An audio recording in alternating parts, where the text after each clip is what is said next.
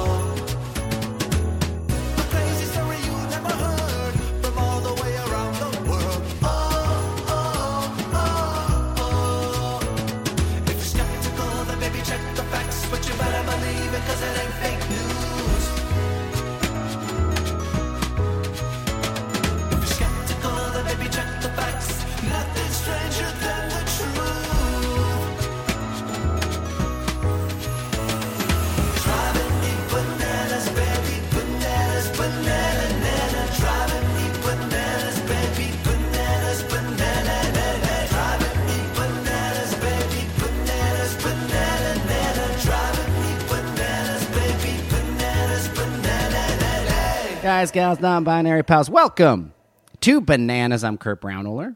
I am Banana Boy number 2, Scotty Landis. Thank you for listening to the silliest little podcast there ever was. Whether you won the Powerball or are a power lifter or are a power bottom, everybody's welcome on Bananas, and we're glad to have you. Curdy B, the commercial with you and Cardi B has been cycling again. Are you kidding me? Online. People have been sending it to our Instagram, so Cardi maybe B and they're Cardi going to be back together again. The immaculate couple. The amount that I did not interact at all with Cardi B on that set was amazing.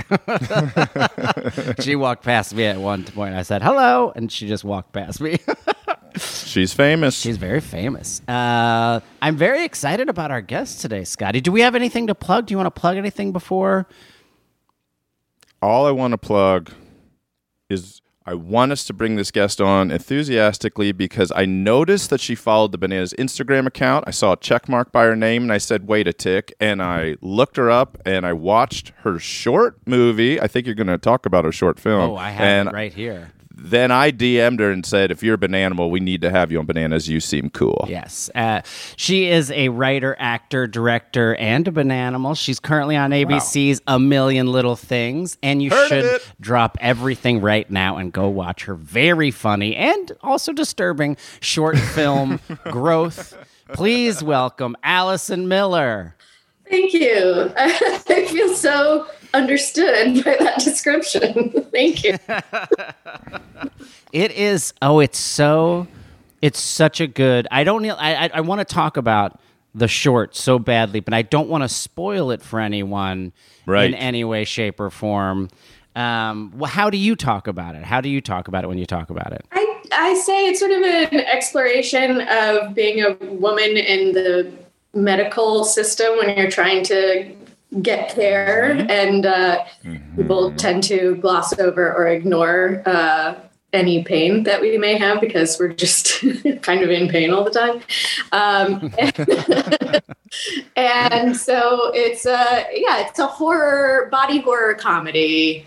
And it's funny, I really was inspired by a short that you did, Kurt. I was at Jash Fest. Oh, yeah. Oh, yeah. The great 1 year of Jash Fest. Whatever year that did happen. It was a great festival. It was only 1 year. Fun. It was so fun. I was there and I saw the short that you did with Andy, and I loved it. And I thought, oh, this is like a tone I love. This is a kind of topic I love. And so that was part of the inspiration for it. Oh, that's so awesome. For those of you who don't, this is a short called Blue that Andy DeYoung wrote and directed that I was in, and it's about a cop who takes a shit and then sees that it's bright blue and then doesn't tell anybody and is just really scared that he's dying for or no, it's called Brown. Brown. Yeah, it's called Brown, right. But the panic throughout all of it. And there's a scene where you're arresting some woman and she's just yelling at both of you, but the like sound drops out and you just see your face panicked about what's happening to your body. It's so good. Yeah, and then there's one scene, Andy, and I can take no credit for any of this. Andy DeYoung is so funny. There's one scene where he comes home, the cop comes home, and his wife is hanging out with this other dude who's like a very handsome dude, and they're like, he's like, "What are you doing?" And they're like, I'm just showing her pictures from my trip to like Hawaii, and he looks and he's like, You brought your whole desktop computer over? That made me laugh so hard. And also, anybody who has never heard of Jash Fest, which I'm pretty sure was only the inaugural event and then never again. So Jash was a channel on YouTube. It was a bunch of creators. It was Tim and Eric. It was Sarah Silverman, Michael Cera, and Reggie Watts. And they made really funny videos. And then at some point, they decided to put on a comedy festival, and it was in Palm Springs. And Kurt and Kristen took me just to hang out because we all knew it was going to be fun, and a lot of our buddies were there. But the funniest thing was they put the venue under the flight path for the Palm Springs airport so that every 8 to 15 minutes a full-size plane or private jet would just come over, and you would have to not hear the film that was happening, not hear the comedian that was happening, and it made it funnier. It was kind of like if they had done it on purpose, it would have been like a master comedic choice. That is so funny. Remember that, Kurt? Yes, I do. Funny. Oh, it was insane. I also love that it was called Jash Fest, and they committed to it. They committed to having it called Fest. And it taught me something about not naming things like that.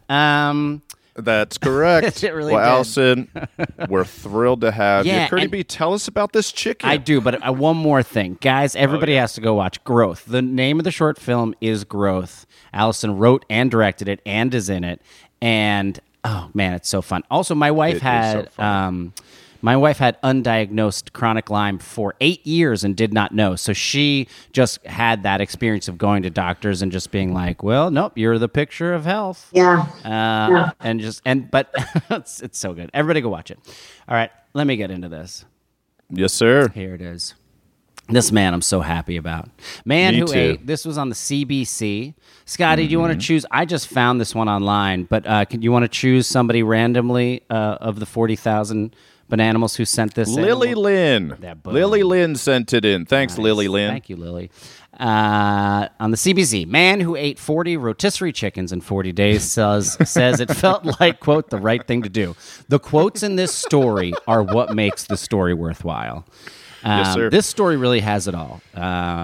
Alexander Tominsky. Oh, this was written by Sheena Goodyear. She's not just good, she's the best in the biz. Best year ever. Best year ever, Sheena Goodyear's.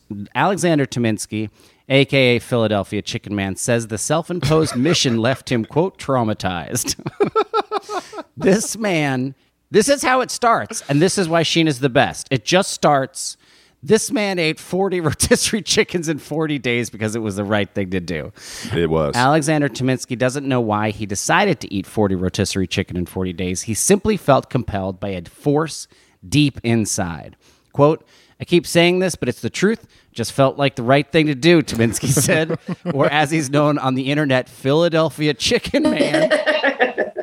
Told Cool as name. In It Happens host Neil Koksal. It was something in my subconscious that was pushing me to the longevity of at least 7 days, and then 30 days, and then at 30 days, I didn't feel enough pain, so I took it to 40.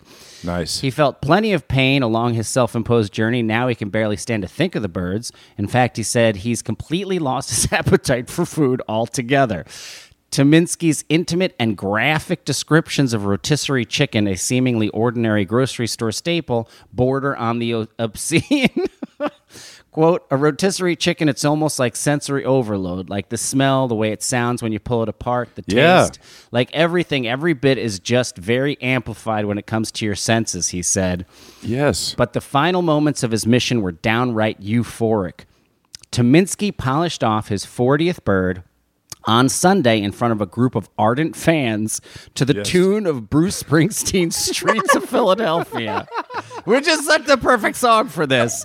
A very sad song. Not a poppy, happy, rock and rolling song. A kind of depressing song. It is. Oh, disembodied chicken dismemberment to that song. I know, it does make it kind of beautiful. Quote, my adrenaline was pumping. There was just so much serotonin dancing around inside my skull that the flavor wasn't really even something that was in my consciousness at all. Just the sound of people screaming with joy, he said.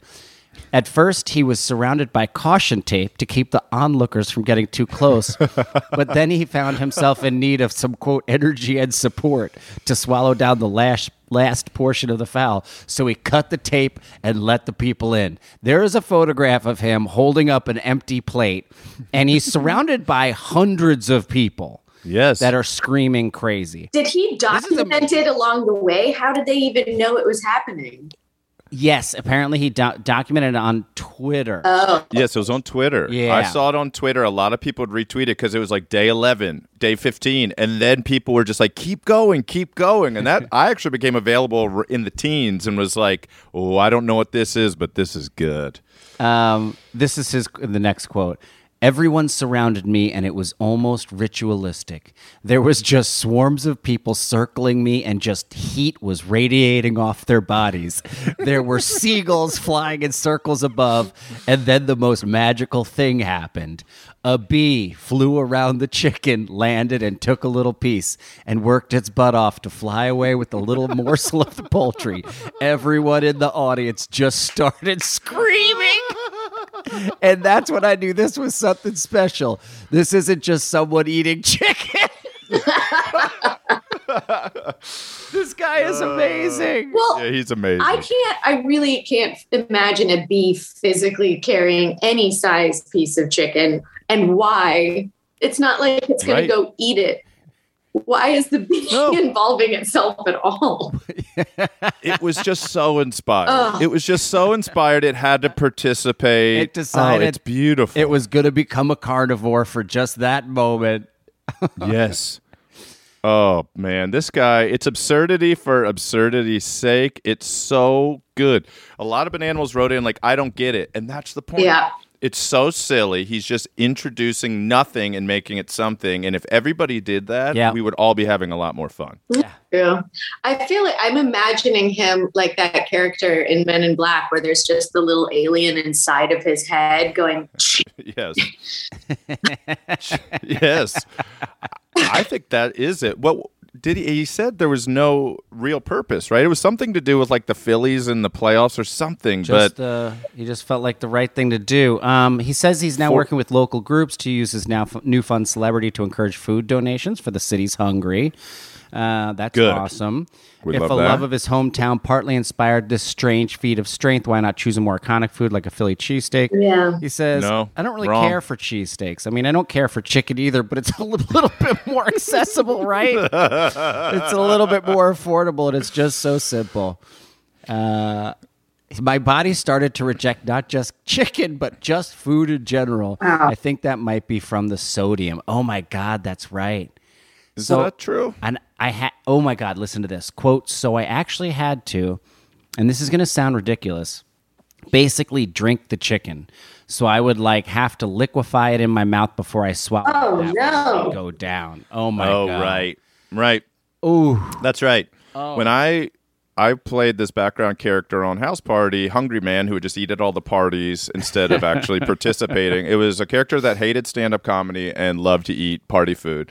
And so I did it like, and Allison, I'm sure you've had to eat on television many times before. It's not easy because people don't realize how many takes you're doing. So there's a person on set, it's usually in props department, who holds a cup or a bucket that you spit into after every take. Mm-hmm. Have you had to do that on anything else? Yeah, Like there's nothing more dignified than repeatedly spitting food into a bucket in front of like a room full of strangers. yeah. I've had to do it with cake, pizza. Mm-hmm. At one point, I had to eat what was supposed to be raw meat in a grocery store.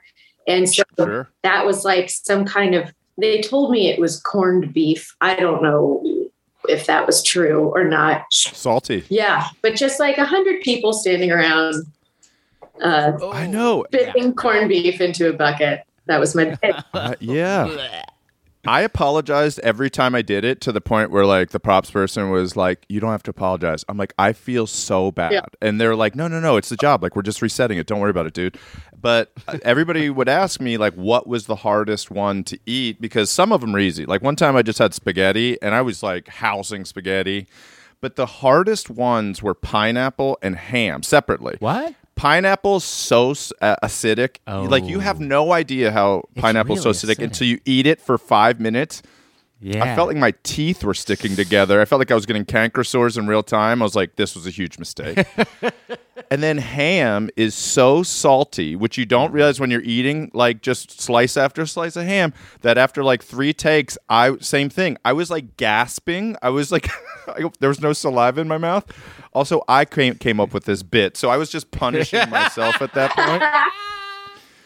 I don't know. So yes, I feel for this man. I don't know if you guys watch the Great British Baking Show, but I think about Of course. the judges, because they're just eating cake and pie and everything all day long. And I watch to see if anyone ever swallows anything. And I think every time they take a bite, they must turn around and spit it out because they cut away every time. Yes.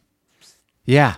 They have to, right? And also, like, is that how you're going to get the flavor? Like, is that the experience of eating a cake? Is that like, like just chewing it a little bit and spitting it out? I feel like the swallowing is part of like what makes the cake. Yeah. Agreed. I agree, Kurt. Yeah. I agree. Swallowing the food you're eating really is a big part of the experience. But you're right, because they have to do, especially at the beginning when there's 10 bakers, and you're like, okay, so it's bread week. And then they're just eating 10 slices of bread. You're like, this. And that's at the beginning of the episode. That's sustainable. Best show ever. I love that Give me one, show. Scotty. Here's a real quickie. This is a real quickie. Ooh, a quickie. Because it's time sensitive. That's why I'm doing this one. I'm actually going to do back-to-backers if you don't mind. All right. Sent in by Aaron Rosenberg. Thank you, Aaron Rosenberg. You are awesome. And this is written by that swinging ABC7 staff. Nobody's taking credit. Yep. And they don't give a lot of information. Very mediumist in the biz, these people. Blockbuster video-themed bar to pop up in Los Angeles in a nostalgic tribute to the 90s. That's smart. So I passed it. I drove by it. It's on Melrose, and that's why I looked it up to see what it was, and I found this article, and then Aaron sent it. Does it say Blockbuster on the outside? Yes, it looks like a video store. Wow. I'm in. Yeah, it's cool. Yeah. Exactly. We all gotta go. We can once again make it a Blockbuster night. The iconic video store is coming back to life, kinda. Next week, a pop-up bar officially licensed by Blockbuster will open its doors. Oh, it's actually in Los Angeles. licensed by them. Oh, interesting. So they get to get some money. Good. They deserve it. That's right. Yeah, they should have just called it like 20 years. Blockbooster or whatever, or Blockbarster, and then cut Blockbuster out. Block Booster is pretty Right? good. We should talk about that. Or Shockbuster. The Speakeasy Bar, it's not a speakeasy really. I mean, you can't miss it if you're driving on Melrose, is expected to bring back the 1990s with nostalgic VHS field aisles and also cocktails inspired from famous films of the era. There's also a food menu and drinks like Crystal, Pepsi, and Zima. Whoa. Oh. Where'd they find Zima? I don't know. Same place they found the blue carpet. Yes, they roll out the blue carpet. They do have blue carpet.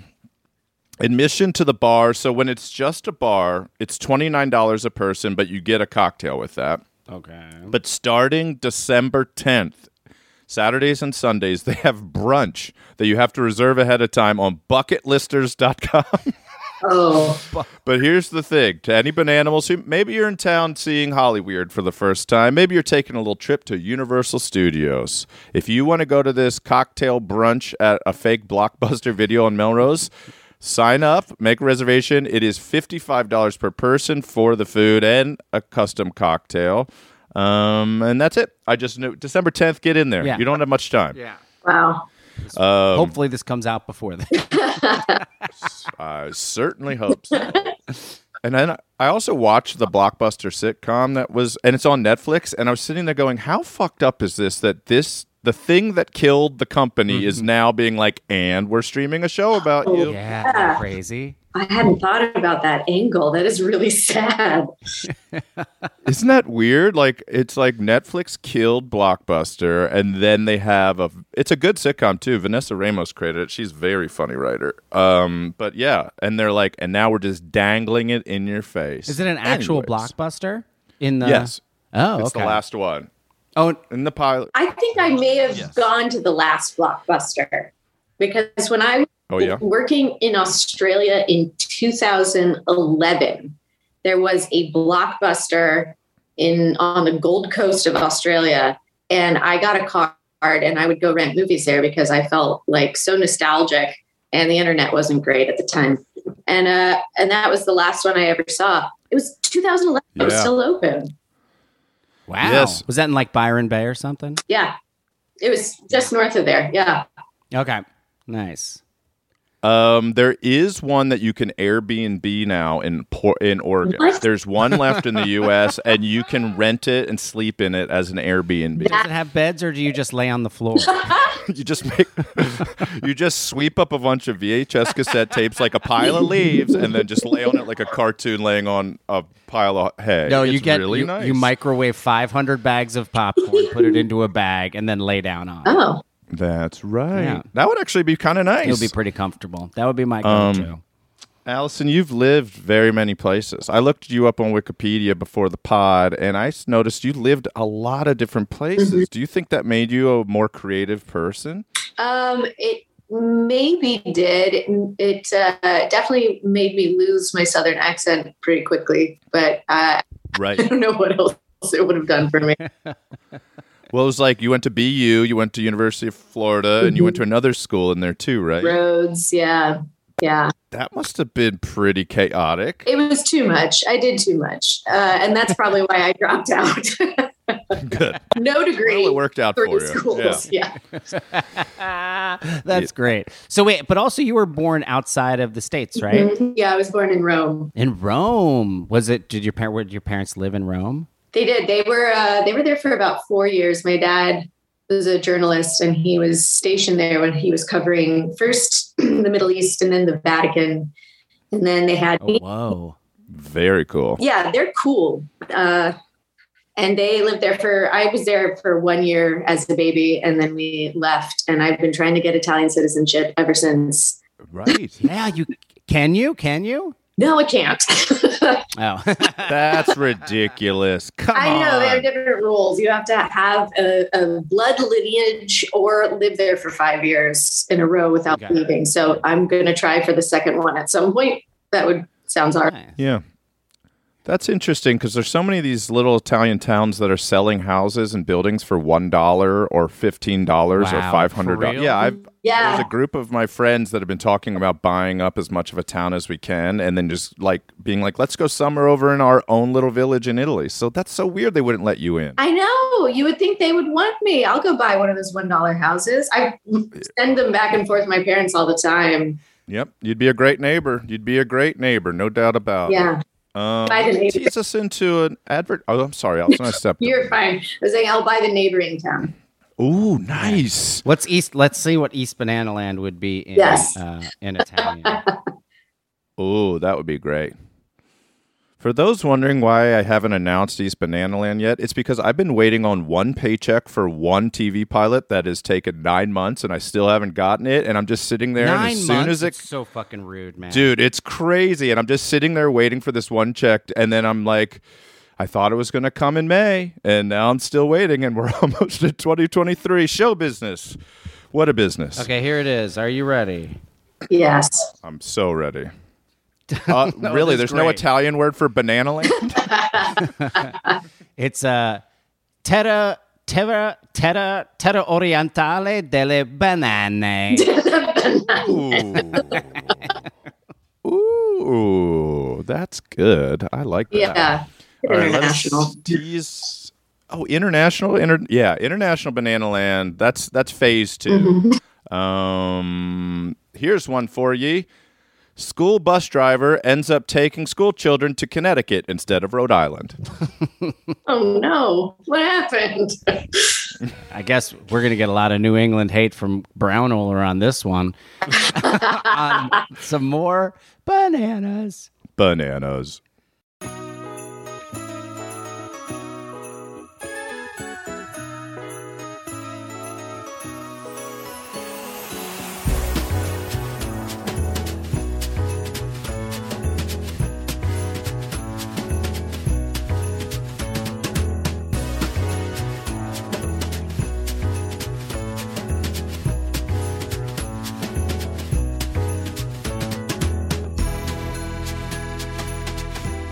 Folks, we are back. Sadi, we got any shout-outs? We do. We have a few. First off, I had several beers with Sam and her sister Katie from the Breaking Wind podcast. Kurt, we've mentioned them before. Yes. They're fans of our podcast. They watch the Twilight movies every week and do a podcast about it. So they just cycle through Twilight over and over and over and over and over. But they're really lovely ladies. We had a great time. If you love Twilight, if you love Breaking Dawn, listen to Breaking Wind podcast. It's very funny. I would go insane. Turt's Burglar, and Eliza finally got to move into their house, Gertie B. I know you've been just chomping at the bit waiting to hear this. It sounds like they were Airbnb hopping and driving nonstop, but they were allowed to get early access to their home where they now live with their 3 pets, and then they acquired a 4th cat at one of the Airbnbs along the way. That's Mystery. great. Pretty cool. Turt's Congratulations. Burglars, so that's a great name. It reminds me, Olive has been trying to learn how to spell by hearing the word and then like sounding it out. And so the way they teach in kindergarten is like to do all the sounds. Like count the sounds, how many sounds does it have? That's how many letters it has. Then try and write that down. But her immediate first one was she wanted to do turtle. Oh, no. So she spelt it TRDL. That's right. That is correct. Which is like so right. And it's very difficult to explain. This is definitely right, but it's not right. And it's a difficult conversation to have. Yeah, that's sweet though. But also Americans, we just slur it all together. It is turtle. Turtle. Brian wants to shout out Stephanie with a Y for turning him into a bananimal. Stephanie played our episode so many times during their long drives in northern Minnesota during the Great Quar that now Brian is a full-blown bananimal. Nice. Indoctrination. Good for you guys. Yes, just repeat it enough times and we got him. And then finally, Kurt, this is a recent one. Zoe Northness is a mail carrier for the mighty USPS. Yeah. And a couple weeks ago when Georgia Hardstark was on, I said, I think if you put your driver's license in a mailbox, they will deliver it for you. She is a mail carrier, and she says that is true. Oh, if nice. you ever find a license that is not your own, put it in a blue basically anywhere you can put it in a mailbox and raise the flag too, but the USPS will deliver it. It will charge the recipient 60 cents to get their license back, which is a lot better than going to the DMV. Oh, wow. And Zoe also wants to shout out Robert, who is also a mail carrier, and I think her partner. So thank you, Zoe Northness. Cool ass Great name. But good information. Bananas, the learning podcast. And of course, we are here with the absolutely wonderful and brilliant Allison Miller. Hello, Allison. Hi, Kurt. Having fun. I'm having the best time. This is delightful. It's great to have you. Great to have you. Are you getting out of here? Are you leaving for the holiday season? Or are you staying in Los Angeles? Well, I'm actually in Canada right now. Yeah. What you shooting up there? Shooting A Million Little Things, season 5. Great show. It always shoots up there? Yeah, I've been Canadian for 5 years now. Holy shit. That's enough. I think you could actually get a... Been talking about it. Yeah, I was waiting to see what the midterms look like. But I don't know. Medium. Yeah. But I am coming back to LA and then also going to Nashville for a couple of days. Fun town. Yeah, going to go see an NFL game. Very excited. Nice. Fun town. Yeah. Yes. They're cool. Nashville's cool, and I've said this before on the pod, but they are the only state I can think of that doesn't say Central. They say Middle Tennessee instead of Central Really? Tennessee. Oh. Yes. So, yeah. They're They say middle, which I think is very funny and southern. I can't wait to go to Middle Tennessee then. I've never been. Yeah, go to. Oh, it's cool. Oh, it's fun. It's a fun town. We should do a bananas show there, Kurt. We should go to Zany's or something. Yeah, and then we should stay at Loretta Lynn's Dude Ranch in between Memphis and Nashville. Oh, A treat. that's cool. Yeah. Maybe Allison, little road trip, little holiday road trip. Go see the Titans. Go to Loretta Lynn's. It's a balance. It is balanced, isn't it? Yeah. Jessica Billiard sent this one in from WRAL News, written by Jessica Patrick. Okay. Double Jessica's here. She is Bam. best in the biz. A school bus driver ends up taking school kids to Connecticut instead of Rhode Island. So fun. Ooh. A school bus driver put the wrong city into her GPS and ends up in Connecticut instead of Rhode Island. That's not enough of an excuse. That is a wild excuse. Was it a field trip? I guess it's not the school, right? Like what? It is the school. It's the school? Yes. That is not safe.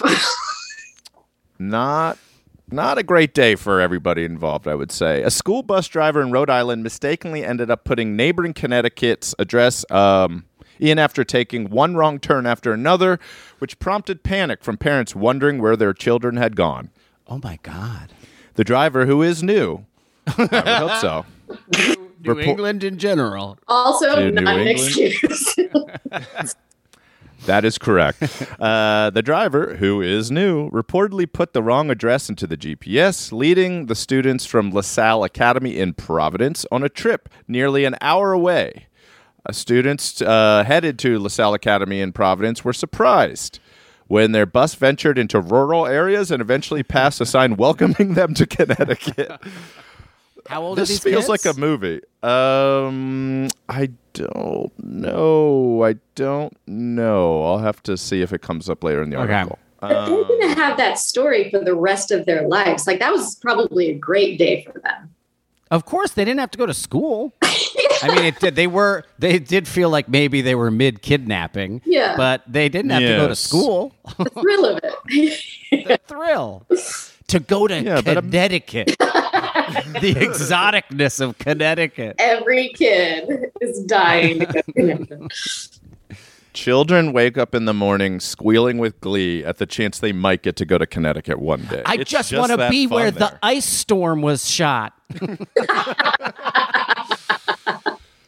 Oh, Connecticut. Students were heading there, blah, blah, blah. The first student bus company reportedly said the driver had the wrong address in the GPS for student pickup. A parent told the local news outlet that the students started taking and texting pictures for their parents showing how far off. Wow. All had cell phones, so they're old enough to all have cell phones. Okay. Yes, showing pictures to their parents how far out of the way they had driven, leading at least one parent to track down the bus and demand their child be let off.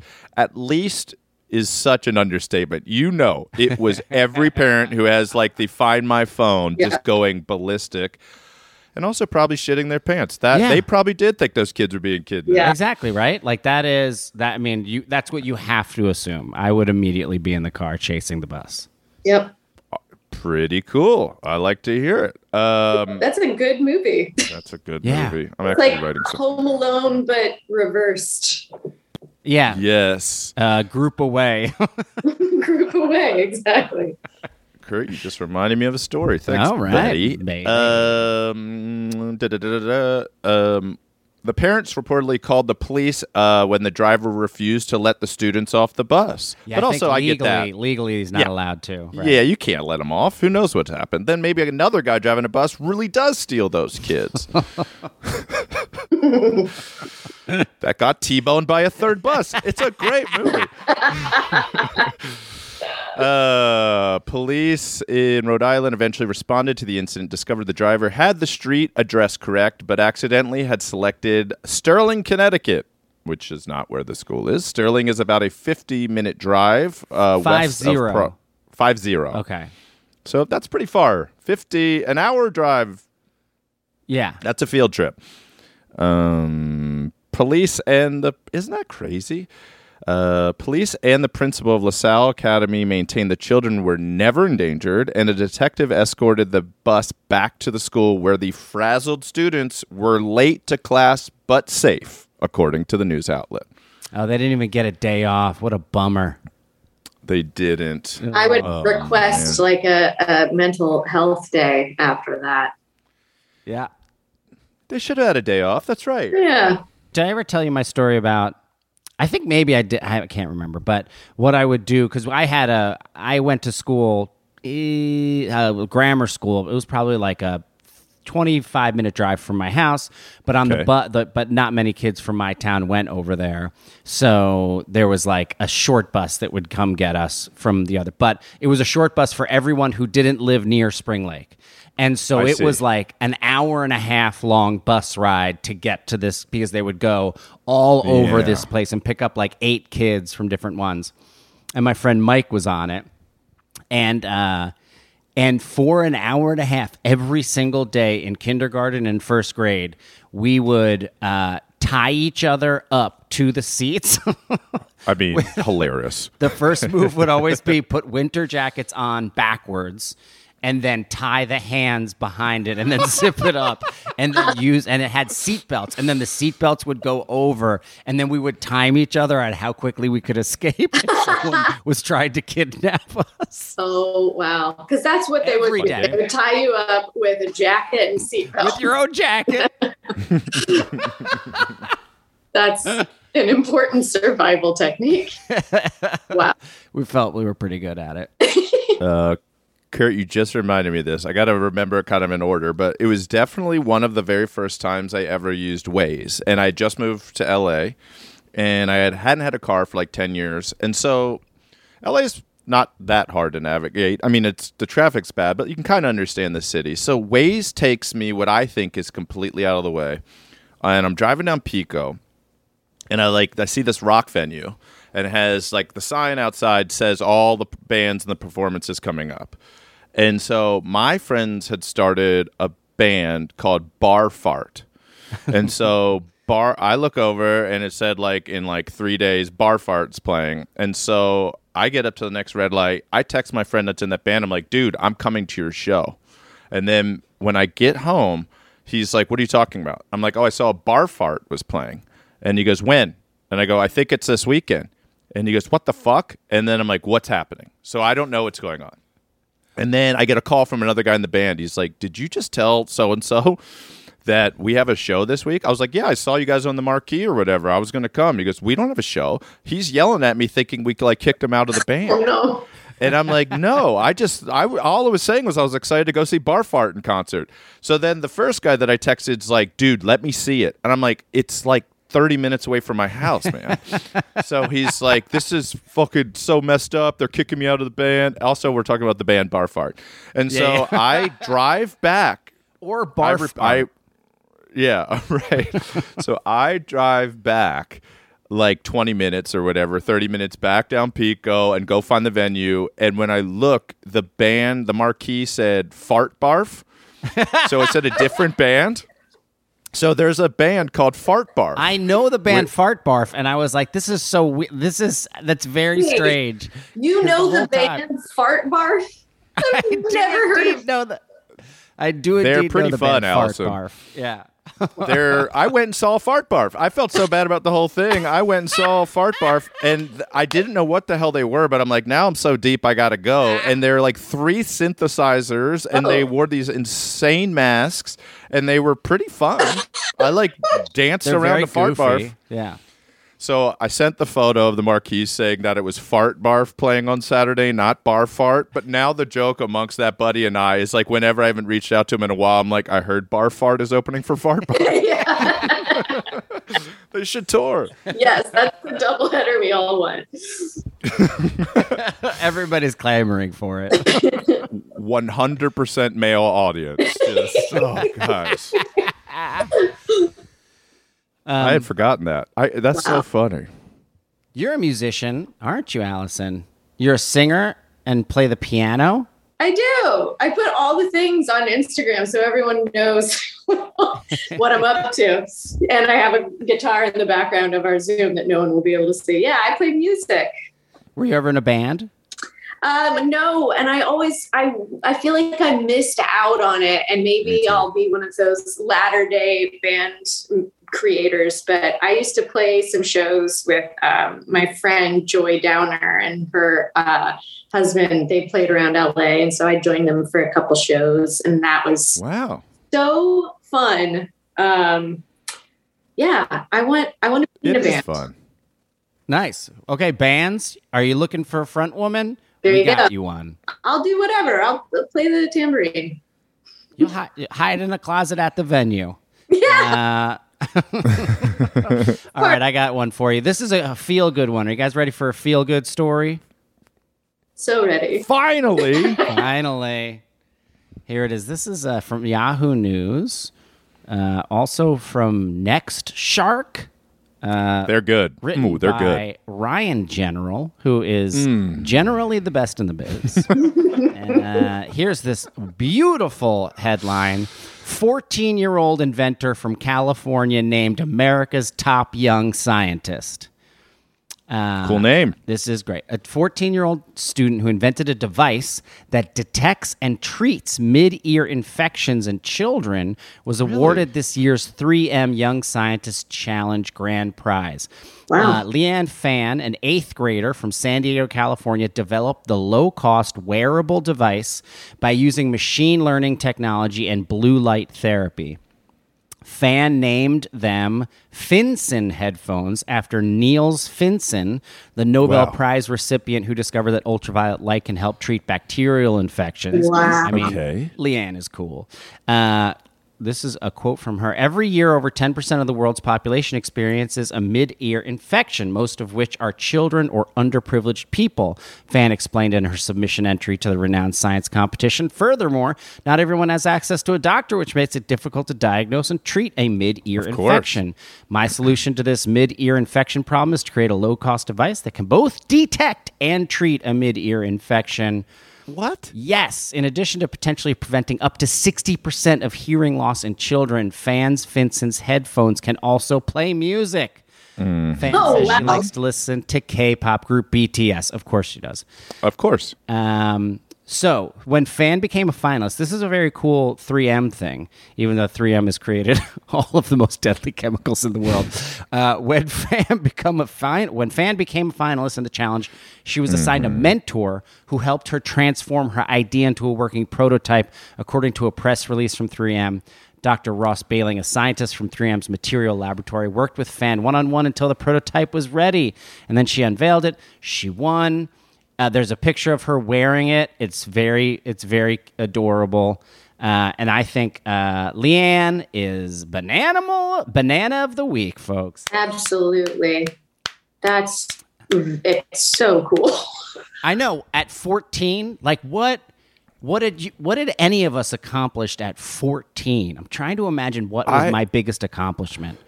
My biggest invention at 14 was my parents were cool enough to give my sister and I our own phone line. So we shared landlines in our bedrooms. And I figured out that because the phone had like the hang up little button or whatever, that I put a rubber band around my phone. So when I was done talking to my friend or my girlfriend or whatever, I would just put the rubber band over it and I could just drop it on the floor.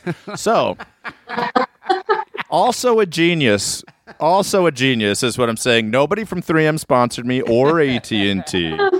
Really? That was a device. You could call that a temporary hold device invented for mobile technology. That's right. And so then I would roll over and fall back asleep and grow 2 or 3 inches because puberty was in full swing. And my phone would just crack dead on the floor, hung up safely thanks to a rubber band. Wow. Allison, what was your biggest accomplishment as a 14-year-old or a teenager in general? Teenager in general. I did it like a pen and ink drawing of Jimmy Fallon. It was a picture I found in a magazine. Nice. And I still think it's pretty good. Well, he was kind of a hot number back then. Did you have a crush on Jimmy Fallon? I don't think I did. I was leaning into like a lot of emo musicians for any sort of crush material, but I loved this. It was definitely in like 17 magazine or Cosmopolitan or something. And I just, I really got the shadowing just right. Yeah, that's nice. I hope you should have it framed and over your shoulder right now for future Zooms, just to be like me. Yeah. Do I want to read for that part? Fallon doesn't says think yes. so. I got other stuff going on. I'm pretty good at sketching. Curdy B, what about you? Any major accomplishment at 14 or 15? 14 years old. I think remembering to take my gym clothes out of my backpack at the end of the day. Huge. 3 out of every 5 days. That was the most upsetting smell in the world, to go to school the next day with gym clothes from the previous day that were like covered in sweat, and then just open your bag and be like, oh no, again. That's what like every middle school, freshman, high school smelled like. Yeah. Always. We're just wafting gym clothes. Yes, just a weird vinegary smell. The smell of horrible, stinky you. Vinegar. Got him. Very upsetting. All right, give me one last one to send us home, Scotty. This is also feel good, but there's been a good thread in these stories today of just sheer stupidity, and I love that. And so this was from Sean Pfister, who sent many stories in before. Thank you, Sean. Yahoo News, that's real. They sent it. They definitely exist still. What a name. This name is a best in the biz name, even though the writing is all over the place. Emerald Pellet. Oh, wow, that's awesome. That's a great name. Emerald Pellet. It's a very visceral visual name. I see it. I wonder. Yes. Yeah. All right, give it to me. Man figures out how many cans of SpaghettiOs it would take to write the Lord of the Rings trilogy. Meaning the O's. So here we go.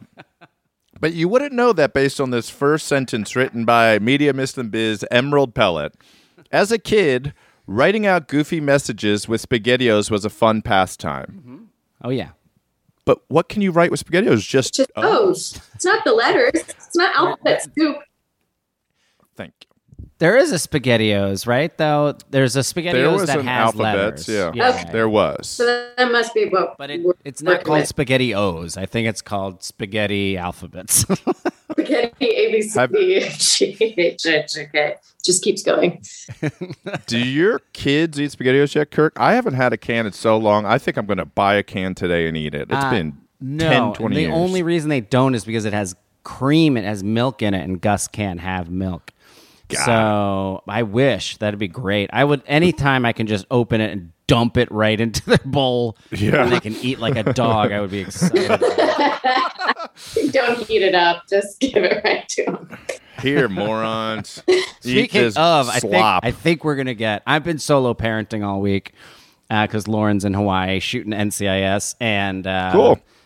And I am I'm 3 days in and I'm like, all right, tonight is just rotisserie chicken. I'm going to get a rotisserie chicken. Tastes great. They are easy. We're influencers. What is this? I'm looking for it's it's called SpaghettiOs A to Z's. Oh. That's fun. So I take it back, Emerald. You are now the best in the business. But what? It was right. Goofy Messages and SpaghettiOs was a fun pastime, but one creator may have taken that childhood game too far. TikToker TSJ_electronics, fun, developed a script that would determine how many cans of SpaghettiOs it would take to write any book. He then used the technology to figure out how many cans of SpaghettiOs it would take to write the Lord of the Rings trilogy. First, using real-life cans, he figured out the average distribution of each letter in a can of SpaghettiOs. So I think it's what you're saying, Kurt. Yeah. Now that I think this is poorly written. He then plugged that data into his program. Next, he figured out that the Lord of the Rings trilogy contains 2,261,081 letters, with the letter E appearing the most at 12.4%. Okay. Fascinating. Fascinating. And then what's the percentage of E's in a can, I wonder? That's a great question, because the program handled the rest. It would take, Allison, I could see you're literally sitting on the edge of your chair so excited to find out how many cans of SpaghettiOs it would take to write the Lord of the Rings trilogy. I'm chomping at the bit for this one. Take a guess. Just take a ball. Please, both of you, guess how many cans you think it would take to write How many Lord letters? of the Rings. How many letters in the Lord of the Rings? 2,261,081. So 12% of that is what, like 240,000? Is that right? Yeah. So 240,000. I'm gonna say 500,000 cans. That's a great guess. Wow. See, I don't have a mind for math, so I was just going to say 5. 500. So somewhere between 500 and 500,000 cans. It would take 8,795 cans of SpaghettiOs. Okay. Right. My number assumed there was 4 letters per can. I feel better. If you just dumped it out, it was just 4 large spaghetti letters in a can.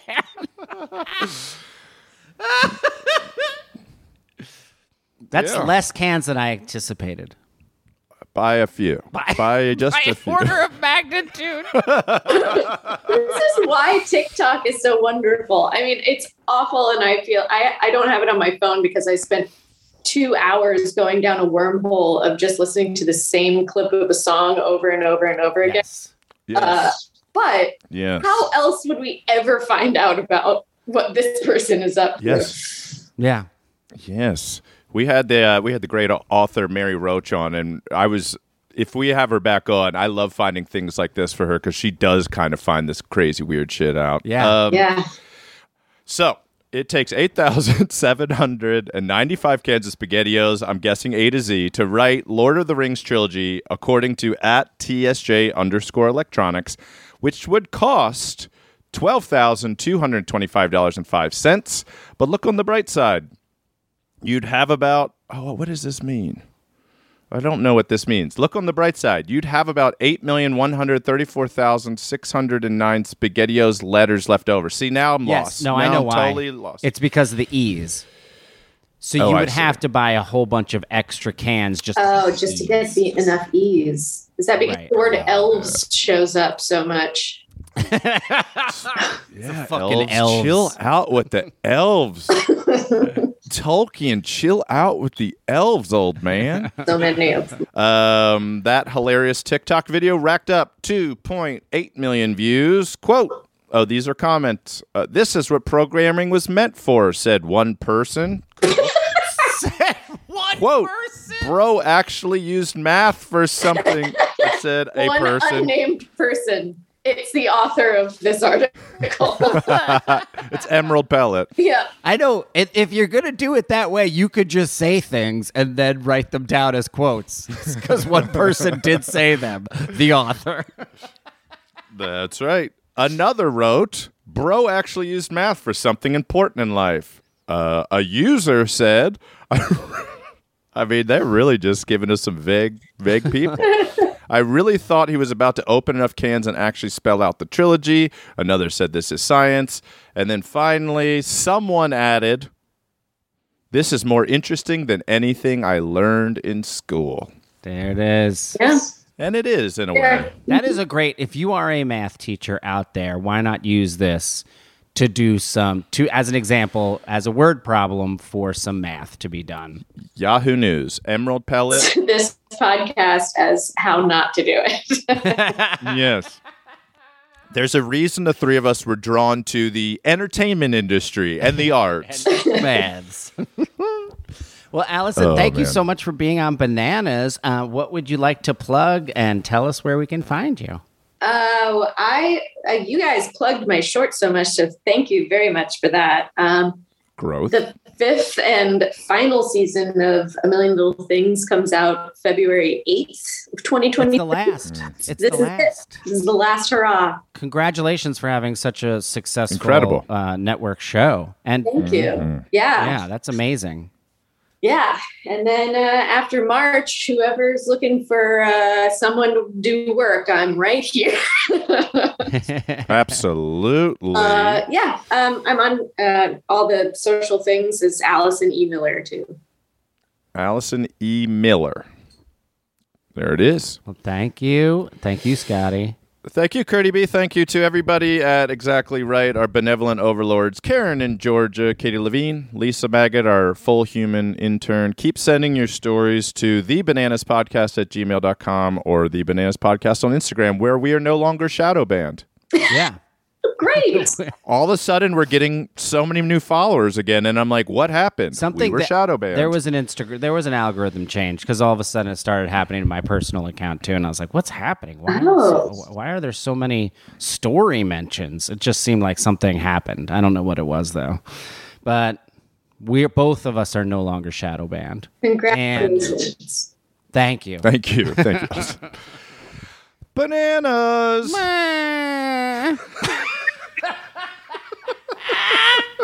That one got me.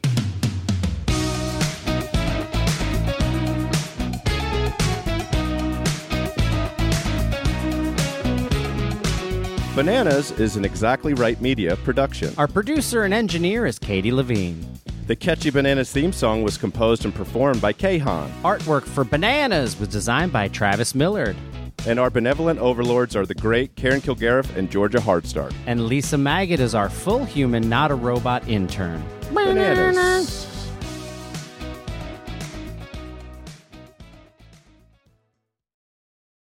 Bananimals, follow Bananas on Apple Podcasts, Spotify, or wherever you get your podcasts. And if you love what you hear, feel free to rate and review our little show. And of course, please visit exactlyrightstore.com to purchase Bananas merch.